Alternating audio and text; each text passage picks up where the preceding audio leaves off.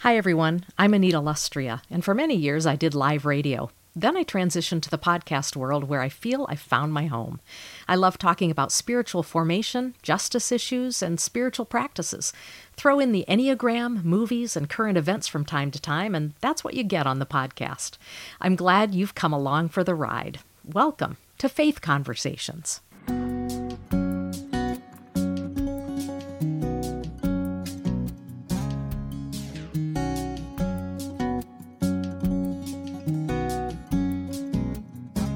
Welcome to Faith Conversations, everyone. I am delighted to welcome back to the podcast AJ Sherrill. Some of you may remember him being with me not that long ago as we talked about his book, The Enneagram for Spiritual Formation. And I have grown to really love that book.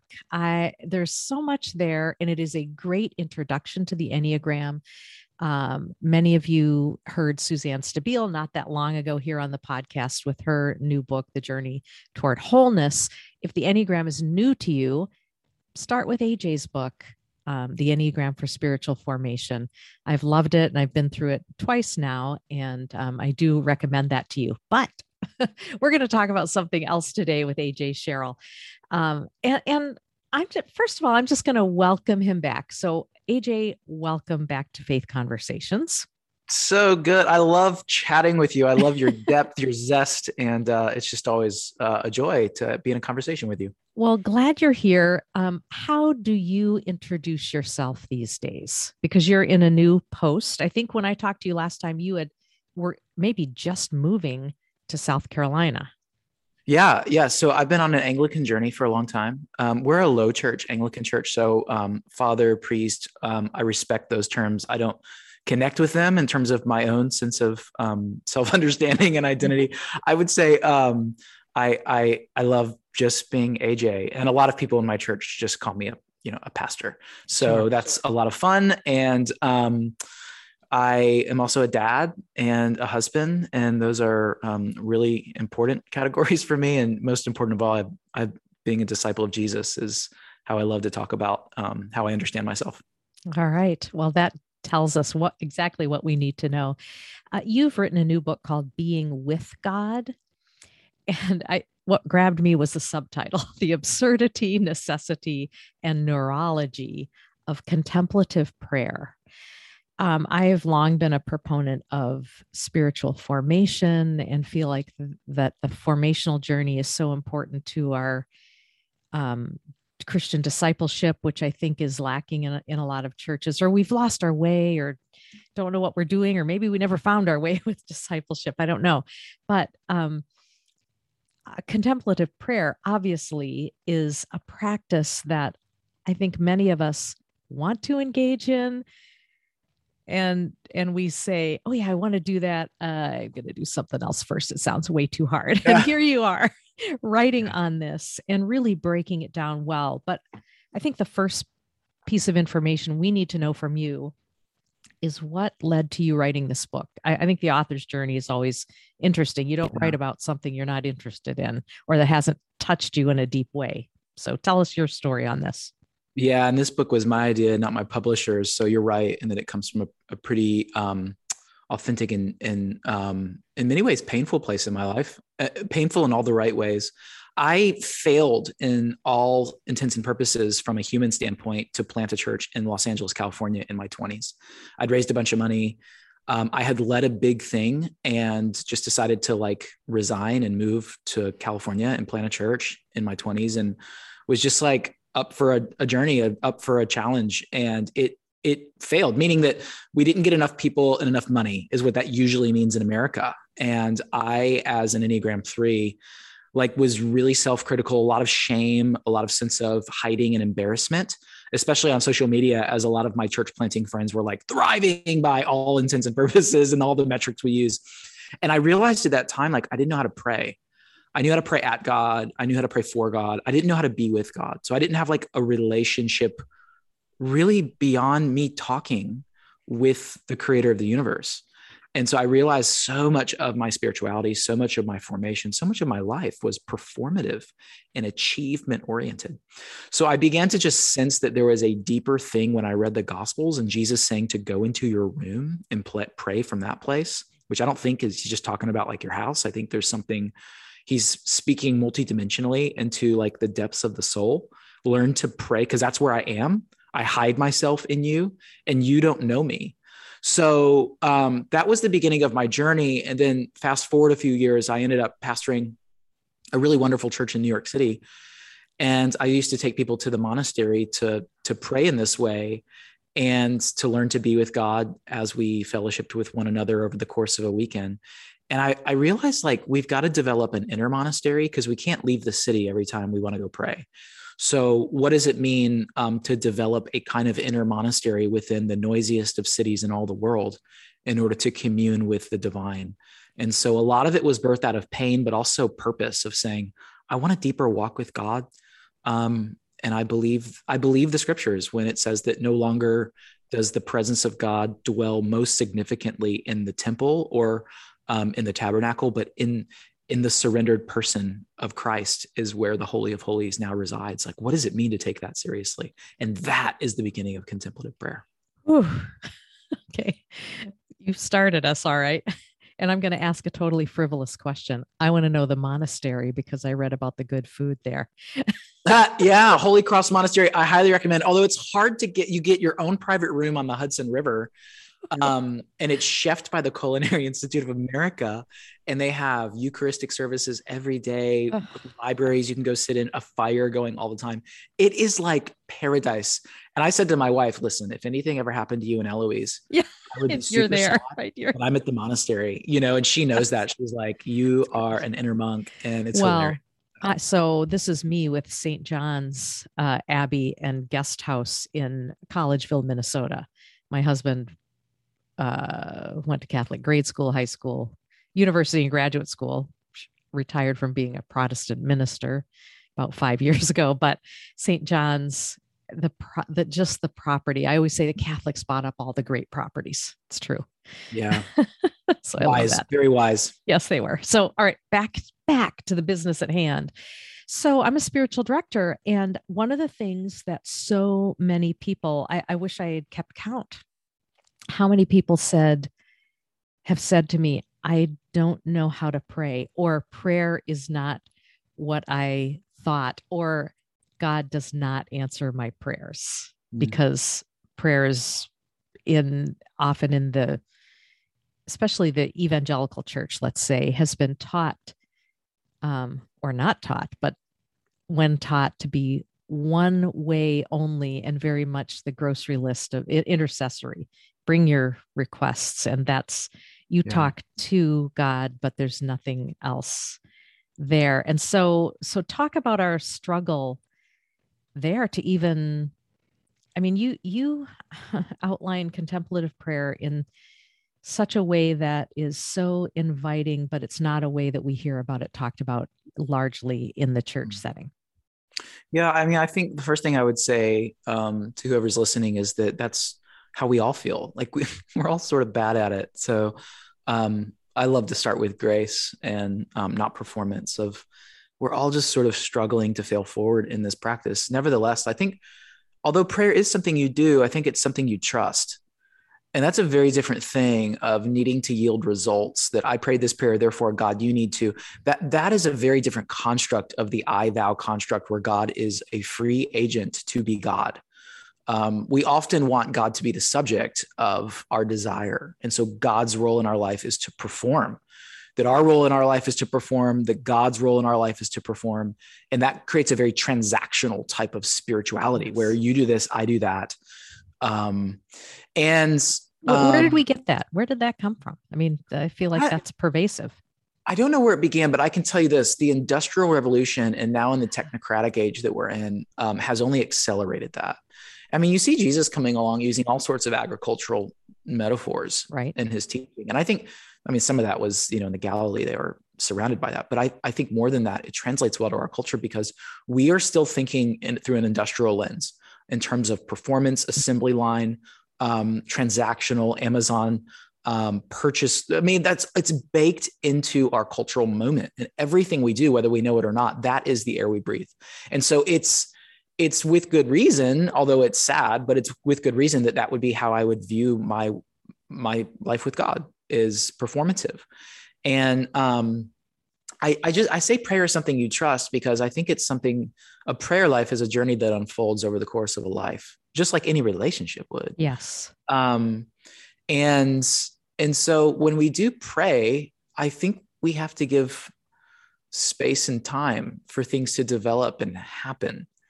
And we're not very good at that, especially going back to the Amazon sort of motif. Like we get upset if our Prime delivery isn't on time within 24 hours, especially in a supply chain moment where we're frustrated in a pandemic that things aren't arriving as quickly as we want. So it's impossible for that not to impact our worldview of how we think about the divine. So it's important, I think, that we immerse ourselves in the Gospels in order to be inscripted by that story, rather than the stories that we're surrounded in that impact how we see God. One of the other things I want to mention right here at the front end of the podcast as well is you break the book down into 3 sections, which I think is really interesting and helpful. Part 1, absurdity; Part 2, necessity; Part 3, neurology. And I have to tell you, I listened to the audiobook. I love audiobooks. So I listened and read along with some of it, but so took it in 2 different ways, hoping it would maybe stick more. But I would love for you to say a word about absurdity, because I think that's an interesting name to part 1, but there's some really important things that you address in the front of the book. And one specifically that I'm kind of wrestling with right now is tech. Yeah. Tech is huge. And let me preface it with this. In July of 2019, the lights went out in Times Square. So J-Lo was doing a show, all the lights went off. She was not happy about that, nor were her fans. And so you have 70,000 people in Times Square stumbling into the dark with their cell phones to illuminate the path. And like the headline was like, something like, can you believe it? Like the lights went out in Times Square. And it's true. Like, what do you expect in Times Square at 4 a.m.? You expect lights. What do you expect at 4 p.m.? Lights. What do you expect at noon? Lights. What do you expect at midnight? Lights. And I think the absurdity of that is that it's a real, I think, symbol of our lives, is that what's more absurd, like that the lights went out or that we expect them to always be on. Yeah. And I think that's sort of where we are in our lives, where we're just pushing ourselves. We're pushing sleep. We're pushing boundaries. We're pushing credit cards. We're maxed out in so many areas.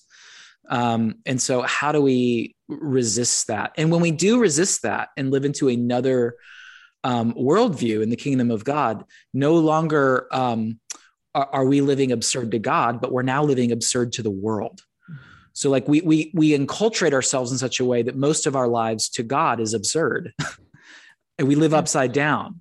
But when we begin to live right side up in congruence with how God created the universe, what we find is that we now feel absurd to the culture around us, where time is money, where everything is about, immediate results, all that stuff. So, and I think technology has only further galvanized that to where, we have muscle memory that just reaches for phones. I was kidding with the church I pastor here in Charleston, South Carolina, a few days ago that we even allow ourselves to scroll in the bathroom. That's how addicted we've become to filling all of the space in our lives with information and provocation and intrigue and these sort of dopamine hits, is we take it to the bathroom. Not only is that kind of gross, but it's also absurd that every moment we are trying to fill, sitting at a stoplight, I need to reach for my phone.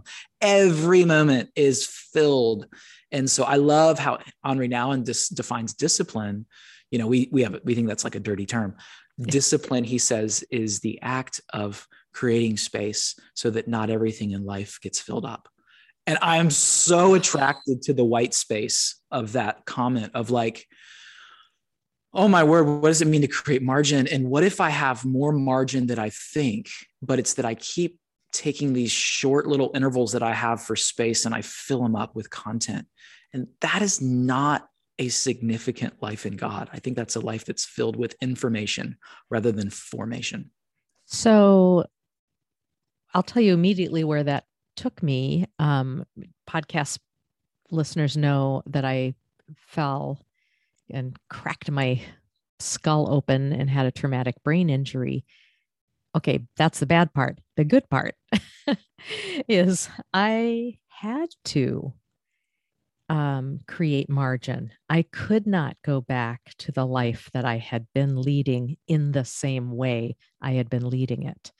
Now, I was not full time, full on go, go, go like I had been in the days of a radio career that I had, but it was still a full life. And I experienced this great sense of relief that I had to cancel things. It felt so good. And it was just so interesting to even hear you say that even someone who's maybe living in a part-time kind of capacity work-wise felt that beautiful sense of margin that had to come because of injury. You can fill in the blank, any injury, and that causes us to make a shift or a change in our lives. And it still has me thinking, oh, I don't want to go back. The number of clients that I thought that I would be my top, I've just lowered that a little bit. I don't want that. I don't want to go, oh, let's fill up to capacity or whatever. Well, we just have poor thinking in that direction, don't we? I mean, I'm hearing you say this and it's really resonating with me personally. Well, I mean, I think that's the invitation of contemplation is there is a self-emptying in it, but it's also learning to reattach to ultimate meaning. Like I'll give you an example. One of the things I'm pretty passionate about is differentiating like mindfulness from contemplative prayer. And I'm not opposed to mindfulness, but it only really gets us halfway down the field within the Christian story, because mindfulness is all about detachment from ego, detachment from calendars, detachment from that which creates like inverted desire. But the beauty of contemplation is that it gets us the rest of the way down the field, so to speak, because it's about reattachment. That's why Jesus says, abide in me. He's saying like, figure out that I'm reality, that I'm ultimate meaning, and abide with me, reattach to me, and you will discover that there is a fruitfulness in your life that far outweighs the sort of productivity that the world around you is longing for you to give yourself to. And so, it's those sorts of things that I think contemplative prayer are really helpful for, because it does help us to release our control and illusions a bit more. Because for me, like I wake up and I'm ready to get into email, I'm ready to create, I'm ready to write, ready to read. And it's like all I can do to be like, okay, wait, just like, you don't need to achieve anything. You need to receive everything, that it really is by grace. So sit in the presence of the Lord and trust that God is here, and that this is the most important thing you can be doing with your life right now. I mean, and I could really say thanks so much for being with us today, AJ, and end right there. I think we need to hear that, and that needs to be the beginning and ending of the sentence, and call it quits, other than learning how to do it, which is what your book helps us with. But I think that statement is so important. And I also want to add that one of the things you do, and I think really well, this is not a throwaway, it is an essential part of your book. And that is, at the end of each chapter, you have something called practice, where you really call us into a space where we can practice what you've just talked about in a particular chapter. And you outline it well. You don't leave us going, wait, I'm not sure I understand. Or, I really like that part of the book as well. I don't know if you have any thoughts on that and the importance of that to this book. Well, Adele Calhoun used to say about the Enneagram, like, unless you work your number, you're wasting your time. And I think it's the same. It would be very hypocritical to get really excited about contemplative prayer for the content of it, for the understanding of it. The goal of contemplative prayer is to actually do it, to actually learn the skill. And it is a skill, because we have been so malformed Mm. that we've got to practice in order to gain a kind of skill, in order to learn to be with God. And what's at stake is our character. We think that patience will just happen throughout the course of life. Impatience will happen more and more. Like for me to learn to be really patient as a dad at 2:30 in the pickup line means that I start by being patient with my Heavenly Father first in the beginning of the day, where I'm not getting the results I want, the timeline I want it. And there's something that gets into our neurobiology when we learn to shift our neural pathways in such a ways that allow me to become more patient in the afternoon with my daughter, because I've learned to be patient in the morning as I sit with the Lord. But practice it's what changes our brain structure. And if you're not practicing that, you're going to be practicing something else. Email is a practice, right? Writing is a practice. Driving is these are all practices in life. We're constantly reinforging these neural pathways. So unless we try something else and forge new pathways, we're going to default to the ones that have been dug in. And that's, what you do with your day is what you do with your life. So I think it was I don't remember who said that. How you spend your days is, of course, how you spend your life. So spend your day well. Learn how to spend your morning well, and it'll shape your life. And that's another place I just want to hit the pause button. Let's think about that and then move on, which you can do if you're listening to the podcast. You can hit the pause button and do that very thing. So you talk about absurdity in the front part of the book. Then you move into necessity. So take us there and give us some highlights, some thoughts. You talked early on about the room, but I there are some other things. I mean, well, it's the largest part of the book. So it says to me that it's really important. Yeah, I think laying out the idea of what is happening in our cultural moment then inevitably leads to, okay, this isn't like a practice that you should consider. This is a practice that we need to take seriously. We've gotten away from it in Western Protestantism, which, there's a lot of suspicion, like, oh no, what if the devil gets involved? Or is this new age? I get it. But Romans talks about how the Holy Spirit has been poured into our hearts. Thank you. Well, that means something. That's not just like God is around us. And if who do we think is giving us revelation about our lives while we read the Bible? Like, do we think that's just like we're just coming up with stuff? I hope not. I want to believe that God has chosen to put the Spirit of Christ within us, so that as we are reading Scripture, the Spirit is illuminating like what's coming off the page for us, so that we can connect that with our souls and learn to grow into Christ likeness throughout the course of life. But I think that because of what's happening in culture with all the things we've previously discussed, it means that for Enneagram types 1 through 9, or all Myers-Briggs, or whatever personality you think you are, I think we need silent solitude and stillness. Again, I'll go back to now, and he has shaped so much of how I see the world. He has these categories of solitude, community, and ministry, where solitude is time alone with God. Community is time with others in God. And ministry is time where God is moving through you into the world. And I think we need to figure out what equilibrium looks like in each of our lives. Like, I'm more introverted than I've ever been. I need more solitude. Some people need less solitude, and some people thrive off community. I know as an introvert, I need all three: solitude, community, ministry, at different ratios than others in order to flourish. So I think a lot of it is people analyzing, okay, am I getting enough solitude for my personality? Am I getting enough community? And am I seeing life as ministry? And inevitably there's one of those three that's out of whack in my life that I'm needing to constantly like check back in with. Otherwise, I'll just fill up my life with solitude, or I'll just fill up my life with community or with ministry. Ministry and solitude are really easy for me. I have to continually say, I need community. I need the church.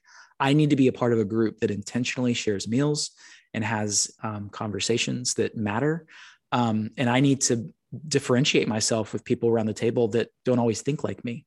And so that's just part of our own human journey, is discovering like, okay, how am I doing with each of those three based on my personality, and where do I need to check in? Which is why I say read A.J. Sherrill's book, The Enneagram for Spiritual Formation, first, and then read Being with God. I mean, I think there's a real vacuum of self-knowledge in the church. It was kind of swept aside for a period of time, that it's just all God knowledge, and all God knowledge up in the head too, not anything else. Just so I appreciate that you say that. And that's kind of a personal hot button of mine. All right. So I'm thinking of a, well, let me think. Where do I want to go now? So I want you to say a little bit more about what contemplative prayer looks like. The person that's listening today, that we're kind of talking around it in very important ways, but practically, what does it look like? There's someone that's listening to this going, tell me, please tell me. Yeah. And there's more than that. I mean, there's got to be a deeper understanding, et cetera. And we can't begin in the deep end of the pool. Talk to people about the how of this, and maybe where to begin. Yeah, I'll just start with my own rhythm. So in the morning, I make the essential French press coffee, which is like part and parcel with my own formation. Like that has to happen, and it needs to be a quality bean. There's actually an awesome metaphor for French press. It's supposed to steep for at least 4 minutes. I do this thing at our church called a 4-minute faith press, where it's just like a 4-minute sort of soak encouragement before you begin your day. But the French press, like your beans, your grounds are meant to soak in the water in order to produce a sort of vivid, vibrant, impactful cup of coffee. And it's the same with the Lord. Like we can't expect to be deeply fruitful and to be integrated if we are just rushing from thing to thing. What does it mean to sit in the water of God's Spirit and to be watered and to allow the grounds of our lives to soak and to seep for the sake of becoming vivid? So I start with French press coffee, but I'll usually say the creed. I'm a good Anglican these days. I love the Apostles' Creed. It's my story, and so I have to remember my story every morning. And then I'll read a psalm, and typically after that, I'll pair it with a gospel. Or right now, I'm going through 2 Kings, so I'll just read a chapter of that, and then I'll just say, okay, Lord, like what are you speaking? And so it's all like connecting with God through words and sensory experience, and that's all really good. And then at the end, I'll just sit with the Lord for 10 minutes, 5 minutes, and just be, where I have prayed, I've said the things I've needed to say to God, I've fought, I've attached myself to words and information. And now it's like, okay, I just want to sit in your presence before I rush into the day. And I take the Jesus prayer, a condensed form, which is just simply this: I inhale, Lord Jesus Christ, and I exhale, have mercy on me. And why do you do that? What does a phrase like that help you do? Yeah, well, it's true. First of all, find a phrase or a word that's true for you. Connect it with your breathing. What's happening in the back part of this book, Being with God, kind of explores a little bit of this. Your heartbeat is connected to your breathing patterns. I don't know that we realize how integrated we are. We sit slouched over with yesterday's carbon dioxide in our lungs because we don't fully exhale. So imagine a third of your lungs with toxins in them. That's how we spend most of our days, because we're not breathing properly. So it's important to start by breathing well. And people are like, oh, that's really new agey. Maybe, but it's God that breathed the word into existence. Think of, yes. Well, and think of if in your younger years, if you played in a school band, if you played a wind instrument, just think back. If you were a singer, if you've ever sung in your life, think about the amount of air that those things need. This is not, crazy stuff that you're spewing here at all. Yeah. So your breath is connected to your heart rate. And so much is derivative of that, from high blood pressure to diabetes to all sorts of things, because we're not actually breathing well, and obviously diet and exercise factors into that. So that's how I start, is just learning to like breathe properly in my day and connect it to truth. So I say that word because it gives my frontal lobe in my brain something to do. And yeah. And I also want to ask too, though, about our swirling minds, things that we sit there in silence and our minds are going crazy. Can you use that to bring you back to that space? Yeah. I mean, St. Hesychius in the 8th century said that our minds are like this donkey going round and round in the mill. So you have these thought patterns, these loops, if you will, Am I good enough? Am I smart enough? Am I performing well? Does she like me? Did I end up doing what I said? Did I check that email? All that stuff. That's that. If you want to remember what you forgot or where your keys are, just start praying contemplatively and it'll all click together. So you have to give your frontal lobe something to do. And what that does is it opens up other parts of your mind to be ministered to, because if you're not careful, your frontal lobe, which is wonderful, it's the CEO of your life, it's your analytical sort of faculty, it'll run your life. They've actually said that about 10% of humans on a daily basis access deeper parts of the brain that are responsible for functions such as compassion and empathy.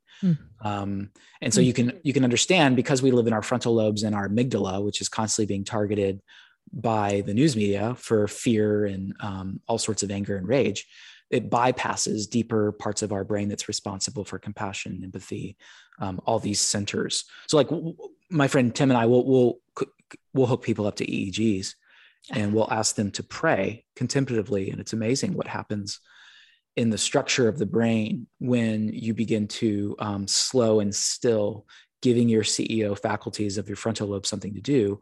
Other parts of your brain begin to come online. And those are the parts of brain that I think train us for the fruit of the Spirit to be like God in those ways. So there's so much to say. And I just want to interject that the last section of the book, part 3, is neurology, and you've taken a dive into talking a little bit about the brain, but why? And maybe you've stated it. You can say it again because we need repetition. But why is the brain so important to contemplative prayer and to or also, I think what you talk about in that section on the brain is also extremely important. Well, let's start. I mean, most people see their brains as disintegrated from their bodies, right? Your brains are sort of, what sits in it's 3.5 pounds sitting on top of your shoulders. And it just kind of like, I mean, everything you do is like you move your arm. That's your brain, by the way. Your vagal nerve goes all the way down into your stomach. That's your brain. Everything you do. I mean, when you had a brain injury, you knew that like everything changes. Yep. Everything gets impacted here. There's nothing that remains unaffected when there is even a minor injury. I smell weird smells now because of hitting my head. So your sight, everything, that is a beautiful control center. It's the most. It's been said, and I agree. It's the most complex and beautiful creations in all of the universe. There's nothing more complicated and beautiful than your brain. It's absolutely breathtaking how God made the brain. And we know so little about it, but the things we do know is that your brain isn't detached, sitting on top of your shoulders. What it is it's distributed throughout your entire body. So what happens in the mind, and this is why, Romans 12 is so important, the transformation of the life, it happens with the transformation of the mind. So we need some sense of control over, in the best ways, over our thought patterns, over the things that we are preoccupied with and meditating on, because those are the things that shape who we are and where we're going. So the things that you meditate on and fixate on are what you become.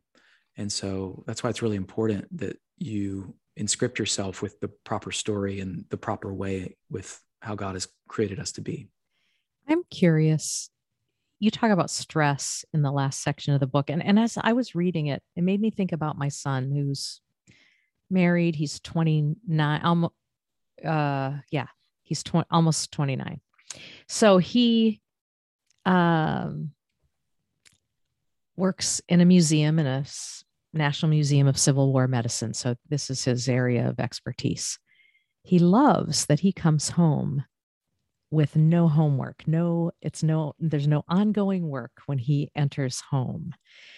And I am really wondering if some of our struggles with quieting our mind is even generationally along generational lines. Maybe not, but I feel like I see younger people, boomers, struggle big time. I feel like I worked 24/7 when I had a career.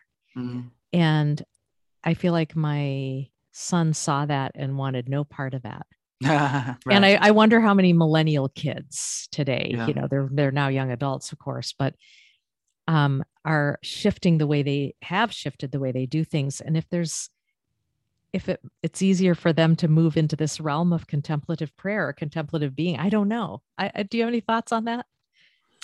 I think there are certainly the absurdity of how we have sacrificed so much for the sake of having more things. Of what? Yeah. Okay. I do think emerging generations are aware of that. I think it's so complicated to talk about all that stuff. I do think that we need to understand what has shifted from our agrarian farmer framework to the post-industrial framework that we are steeped in, and really don't have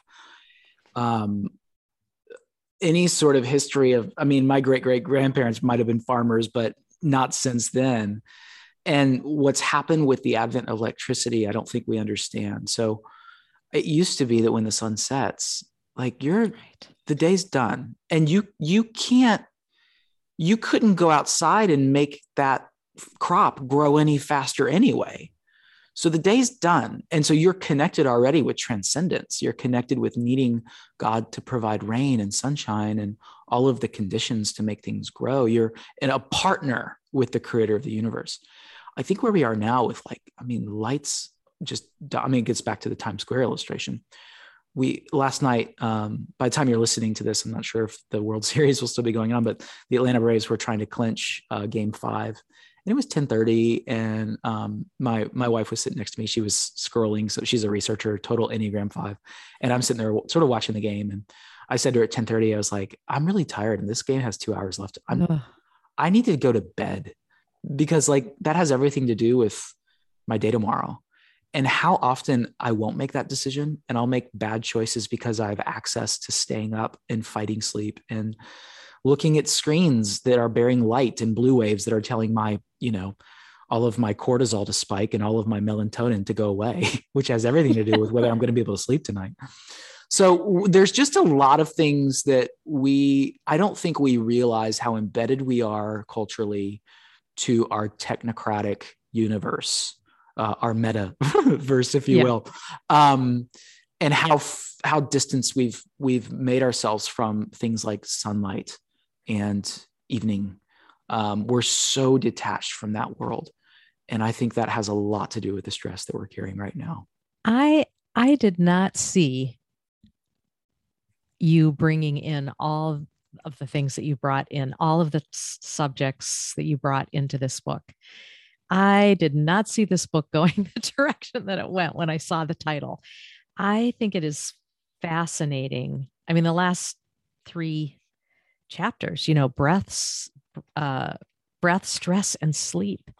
I mean, talk about relevance to where we live, not to mention everything else before that in the book. I didn't put that all together with contemplative prayer. I just feel like you have woven together something really kind of extraordinary. What do you hope people walk away from this book with? I think the biggest thing for me is that God is hiding in the depths of the human Christ follower and is longing to be found. And I cry thinking about it. I want a deeper life with, I want more intimacy with Christ, and I'm often too busy for it. I want people to discover who they are in Christ at the depths of who they are. Well, I think between the 2 books that you have out in the world, that's really evident. And I commend both of them to people. Being with God is what we've been talking about today. And I think it's a fantastic book. Always a great conversation. A.J. Sherrill, thanks for joining me here on the podcast. What a privilege. Grace and peace to you. And to everyone else, as always, I say keep the conversation going.